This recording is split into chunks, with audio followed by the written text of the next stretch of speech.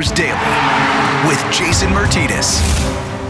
And welcome to your Thursday, March 4th edition of Flyers Daily with Jason Martinez. An opportunity tonight for the Philadelphia Flyers to right the ship.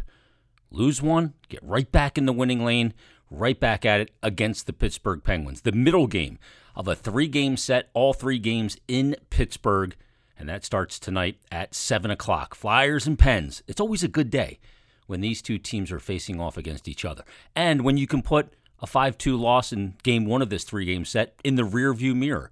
So right back at it. That's going to be kind of the theme this entire calendar month of March. Right back at it. Reflect on a game the day before, right back at it the next day. Or 2 days in a row, as will be the case on Saturday afternoon against the Penguins, and then Sunday back home with fans against the Caps. Now for a lot of breakdown of players, some systems, some special teams, and much more.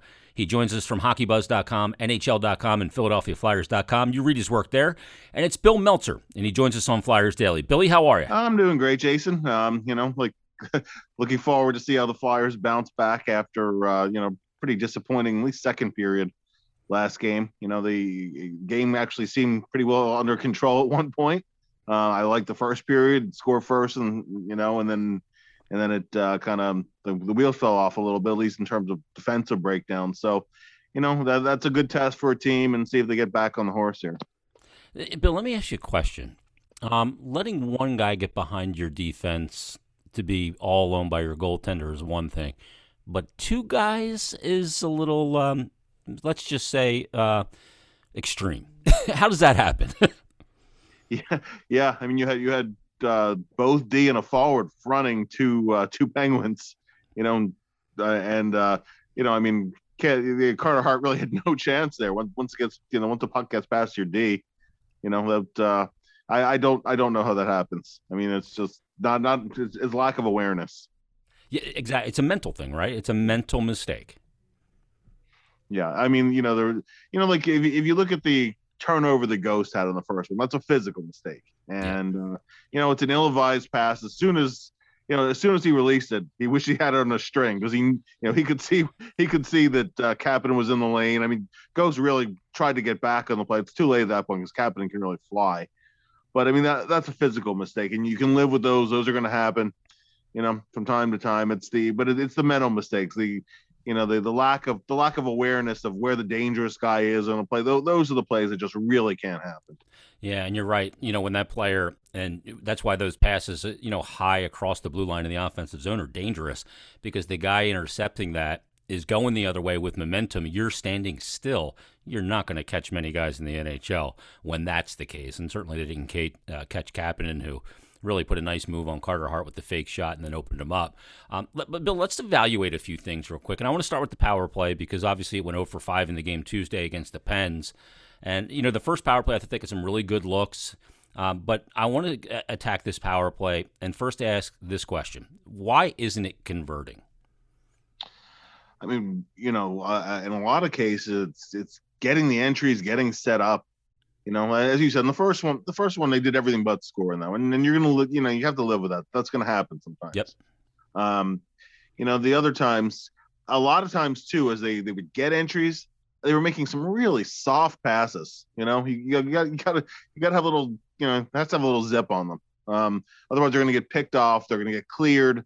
A lot of times the Flyers were their own worst enemies. Just not being crisp. Just not being crisp, not being sharp. And other times just coming out of the ice. Sometimes coming down the ice, it looks like you have to have a plan. If there's not an entry there, you got to get it in deep and generate a little speed coming in to get your F1, your first forechecker in to pressure the puck, create a turnover. I mean, you're on a man advantage, so you have them outnumbered. And swarm the puck, create a turnover. I mean, it's nothing, it's nothing fancy. And then other times too, the Flyers sometimes are guilty of overpassing. And I actually did like in the last game that Nolan Patrick, I think, had a little bit more of a shooting mentality, which is something he really needs. Yeah. There was one, I thought maybe his best scoring chance of the game was when he passed up. He had the puck at the bottom of the circle, and he was thinking drop pass all the way, and he should have been thinking shoot there. Yeah, Yeah. So I think that it's it's all the little details, but I mean they add up. And right now there's not a lot of confidence. I mean, there's they're really who wants the puck on their stick, who wants to be the guy to make the play, and and some of it too is that they're moving some personnel around. Do you have they've they had Voracek on the left side, and I know Voracek really likes playing the right. But I mean, sometimes they do that because that way it's easier to play the puck around the wall and set something up from there. So they're trying some different things, but right now clearly nothing is clicking because they're in a pretty big drought. And in this game particularly, if the Flyers had the back-to-back power plays early in the first period and pretty much back-to-back power plays early in the third, if you get a goal in either of those situations, I think you're looking at a different hockey game. Totally agree. And the momentum that comes with it.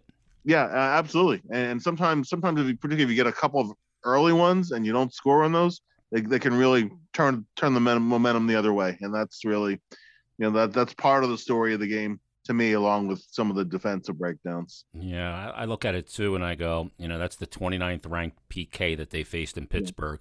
Yeah. It wasn't like you were facing one of the great PKs of all time, and some of the great penalty killers. Joe Neuendijk was out there or something, and they just couldn't get anything done against that team. Bill, they have the scoring, though. I mean, they're fifth in the NHL in scoring.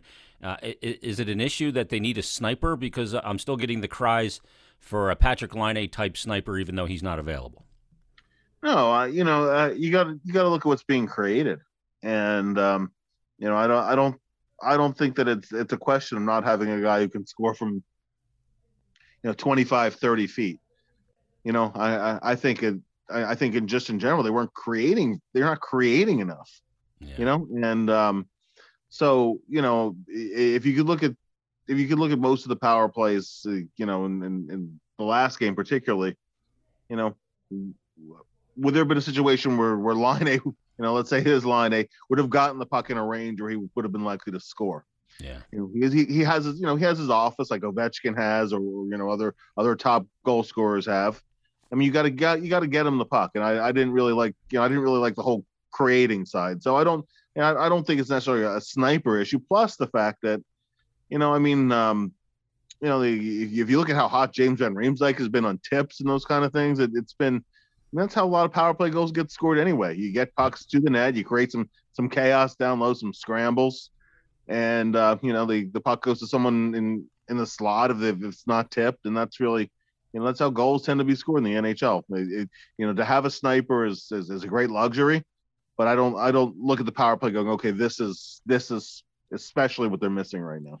You parcel out your minutes in practice with such little practice time too. I imagine they're going to have to carve some out for the power play to put those philosophies in, and then see if they're something that they can execute and be a dangerous team on the power play and not have it hamper your ability to win a game like you did perhaps on Tuesday night.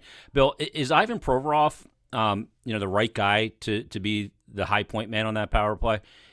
I don't know that he has the puck skills that are proper for that. He's a really good player, but I don't know if that's the best use for him in that role.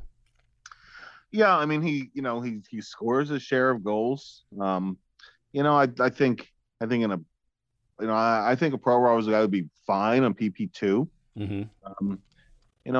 Truthfully, the one guy, and he's had a variety of other issues, but this is not one of his issues. I think the guy who's been the best at finding an open man or getting pucks on the net.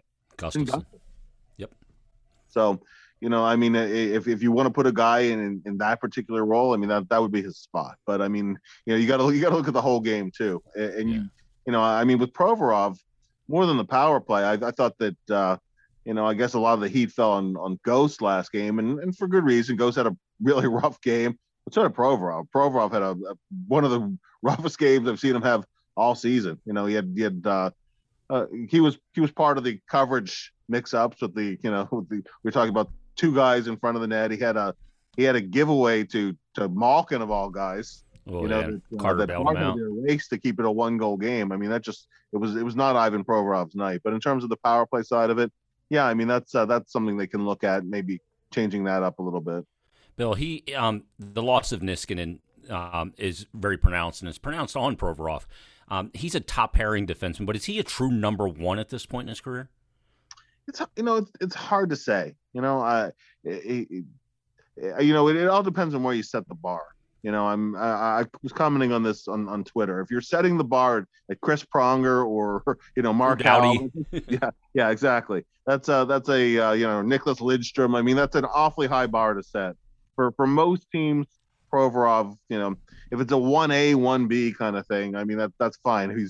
But I mean, we've seen Provorov play big minutes and and play against really top-notch opposition, all that too. I mean, just his ability to play off situations and the number of minutes he plays. I mean, to me, it's when you say a borderline number one defenseman, that's still pretty damn good. So, but no, I mean, he's not he's not your Norris Trophy candidate number one defenseman, but he's solid.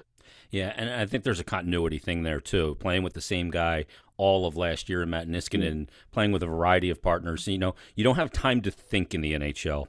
And when you're playing with different guys, maybe they set up in different spots. When you're getting pressure down below your goal line and you got to look when, instinctually, Matt Niskanen was right there and you could throw the puck to the spot and you knew for come hell or high water, he was going to be in that spot because you had that familiarity. Let's talk about Myers, speaking of D, because we know that he's a freak raw talent. I mean, he's an athlete. Sometimes his thinking of the game maybe gets him in trouble, wanders a bit, and the details hurt of his effectiveness. But is this just a maturation issue for more consistency out of a player like Phil? Well, yeah, certainly. I mean, and sometimes when a guy plays his way into a rough spell, a young defenseman, you can see the wheels turning in his head. And right now, you can absolutely see that. In the game against the Rangers before he was scratched, I thought that Kreider was very comfortable around the Flyers net, and it just so happened that the closest defenseman on some of those plays was Phil Myers. I would have liked to have seen, Phil deposit him under the seat of his pants once or twice. Yeah, more engagement with the opposition per se, or tie up the stick or something. That's why I didn't have a huge problem with him sitting one game. I think when there's a compete level that you expect, and when it falls a little bit south of that, that's when you sit a guy. And typically that's not how I think of Phil Myers. I think he's a little uncertain, a little hesitant, and a little bit overthinking the game right now. And yeah, I mean, listen, when we talk about players with with just reading plays and thinking the game in hockey sense, there's obviously anyone in the NHL is going to be, pretty good at those things. It's what separates the elite guys, from the next group down. And I think with Phil, there still is a maturation process with him. Just sometimes in terms of not trying to do too much. Sometimes Phil will, try to not stay within a disciplined game sometimes, and other times I'd like to see Phil be a little bit more proactive. So it's all that give and take that you have with young defensemen. Sometimes even now you see it a little bit with Travis Sanheim on occasion too. Yeah, it's not easy sometimes when you get into those funks to play your way out of it. I mean, that's a tough thing a lot of times for defensemen, and some defensemen work on through it and they hit the next level in their game, and other guys are perpetually, I guess, inconsistent.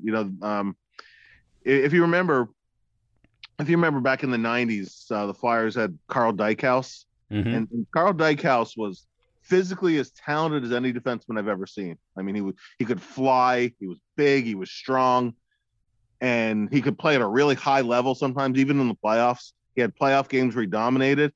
And then when the first mistake or two would happen, it would snowball on him, and it could take a couple of weeks for him to play through it. And he never really worked through that.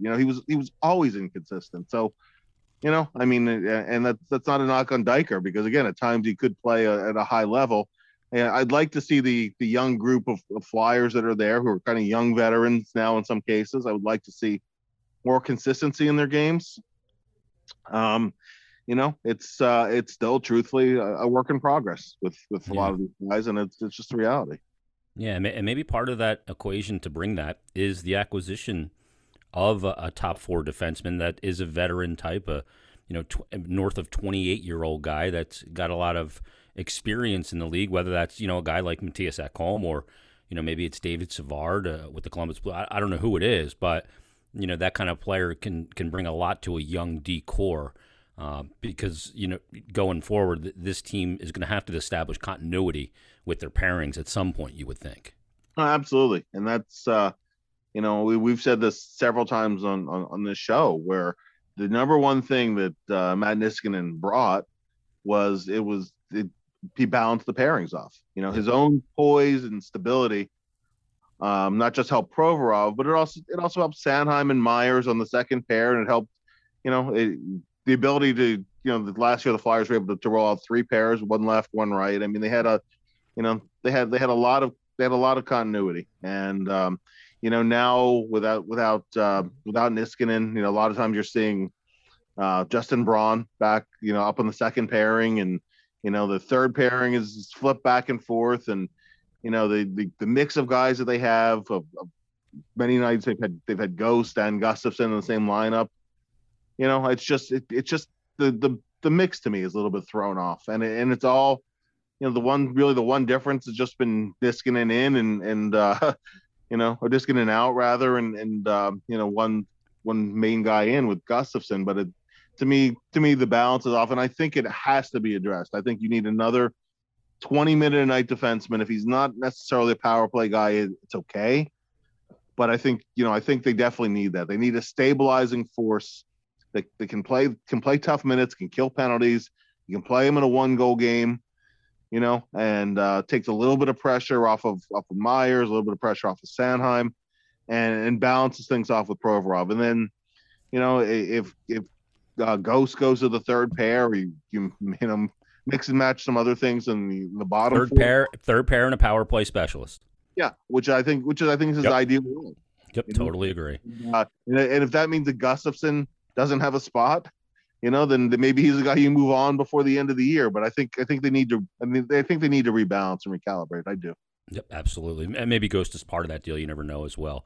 Or maybe Gustafsson is as well with an expiring contract and a looming expansion draft. So is it time for Chuck Fletcher to consider, spending some organizational currency? So let me ask you this, Bill. Based on Chuck's history, a flat cap world, expansion draft looming, and where this team is right now, what is the Bill Meltzer prediction on what Chuck Fletcher does? I think he will acquire a defenseman. I don't think he's going to, pull off a blockbuster. Move major cap out, move major cap in. If they could get a guy, I mean, Ekholm's name always seems to come up just because it's a cap hit they can fit. It's something where, I guess they could take a little bit of a gamble on the acquisition cost, but he's not going to go crazy either. I see some of these these blockbuster deals that get thrown out there. Ekholm and Philip Forsberg for a first round pick, and it's like he's not doing that. That's unlikely. But would he deal a first round pick to try to shore up the top end of the blue line? Looking in this division and seeing how much parity there is, I think he very well might do that. And I think that you have to strike while you can, because you never know from year to year what's going to happen. Yeah, totally. To me, there's a window of opportunity here, and you have to go for it. Would Ekholm be an attractive piece if left unprotected for Seattle with 1 year left on his deal at 31 years of age? Well, I mean, yes and no. Just because, I mean, Scott Laughton, though, or James Van Riemsdyk if they were unprotected. Well, yeah, it's funny because everybody coming into this year, JVR is unprotected. Yeah, I think JVR, in some cases, term is not an attractive thing. Although when a team has to get to the floor, it's a little bit of different consideration. But I mean, I don't see the Flyers going. I think they'll protect the 3D men. Yeah. And if Ekholm is out there, and if you lose him, you lose him. But The problem with that is just that, you don't want to overtrade and then lose. Yeah. If you move a first round pick and he helps you advance in the playoffs, then you lose him. Well, that's some of the cost of doing business to try to make a playoff run. But let's say you get him and you go out in the second round again and then you lose him. And it's like, I don't know. But I think that, I think that within a certain level, maybe paying a little bit more than they have been comfortable with in the recent past. I think that it's a direction Chuck might go. And the other thing is you have to consider, this would be a deal that would make sense to happen sooner rather than later, because you don't want to acquire a player with minimal games left and that chance to assimilate to a new roster and players around them. You'd rather do that with more runway for the team, and certainly in this year where you're playing against all these teams in your own division for the same real estate of a top 4 spot. No question. And yeah, and also too, and may have been LeBron who had it, but he brought up a point that I hadn't really thought about. Trading from the Canadian division to any of the teams that are based in the U.S. just because of the quarantine requirements. If you're trading at the deadline, then you're looking at a couple of weeks so you have the player even available to you. Yeah. So you're kind of limited. That does limit some of the trading options as to who's going where, because you need the players ASAP. I'm like, so if you're going to make moves, I do think sooner than later. I mean, deadline is funny just because it could be really quiet this year, or because there's so much parity, you might see more moves than you might otherwise suspect. Yeah, especially players with a year left on their deal with this situation. It could be a buyer's market with expiring contracts and the expansion draft looming. Well, Game 2 tonight in Pittsburgh, Bill. It'll be the Flyers and the Penguins, a chance at redemption and a chance to still come out of this 3-game set with taking 2 out of 3 from the Pens, but you got to get a win tonight. So we'll see if they're able to do that. Bill, thanks for doing this. We'll talk soon, and great stuff as always. Everybody, thanks for listening to this episode of Flyers Daily. We'll talk to you on a redux. We'll recap the Flyers-Penguins Game 2, all that and more. So thanks for listening, and we'll talk to you on tomorrow's Flyers Daily.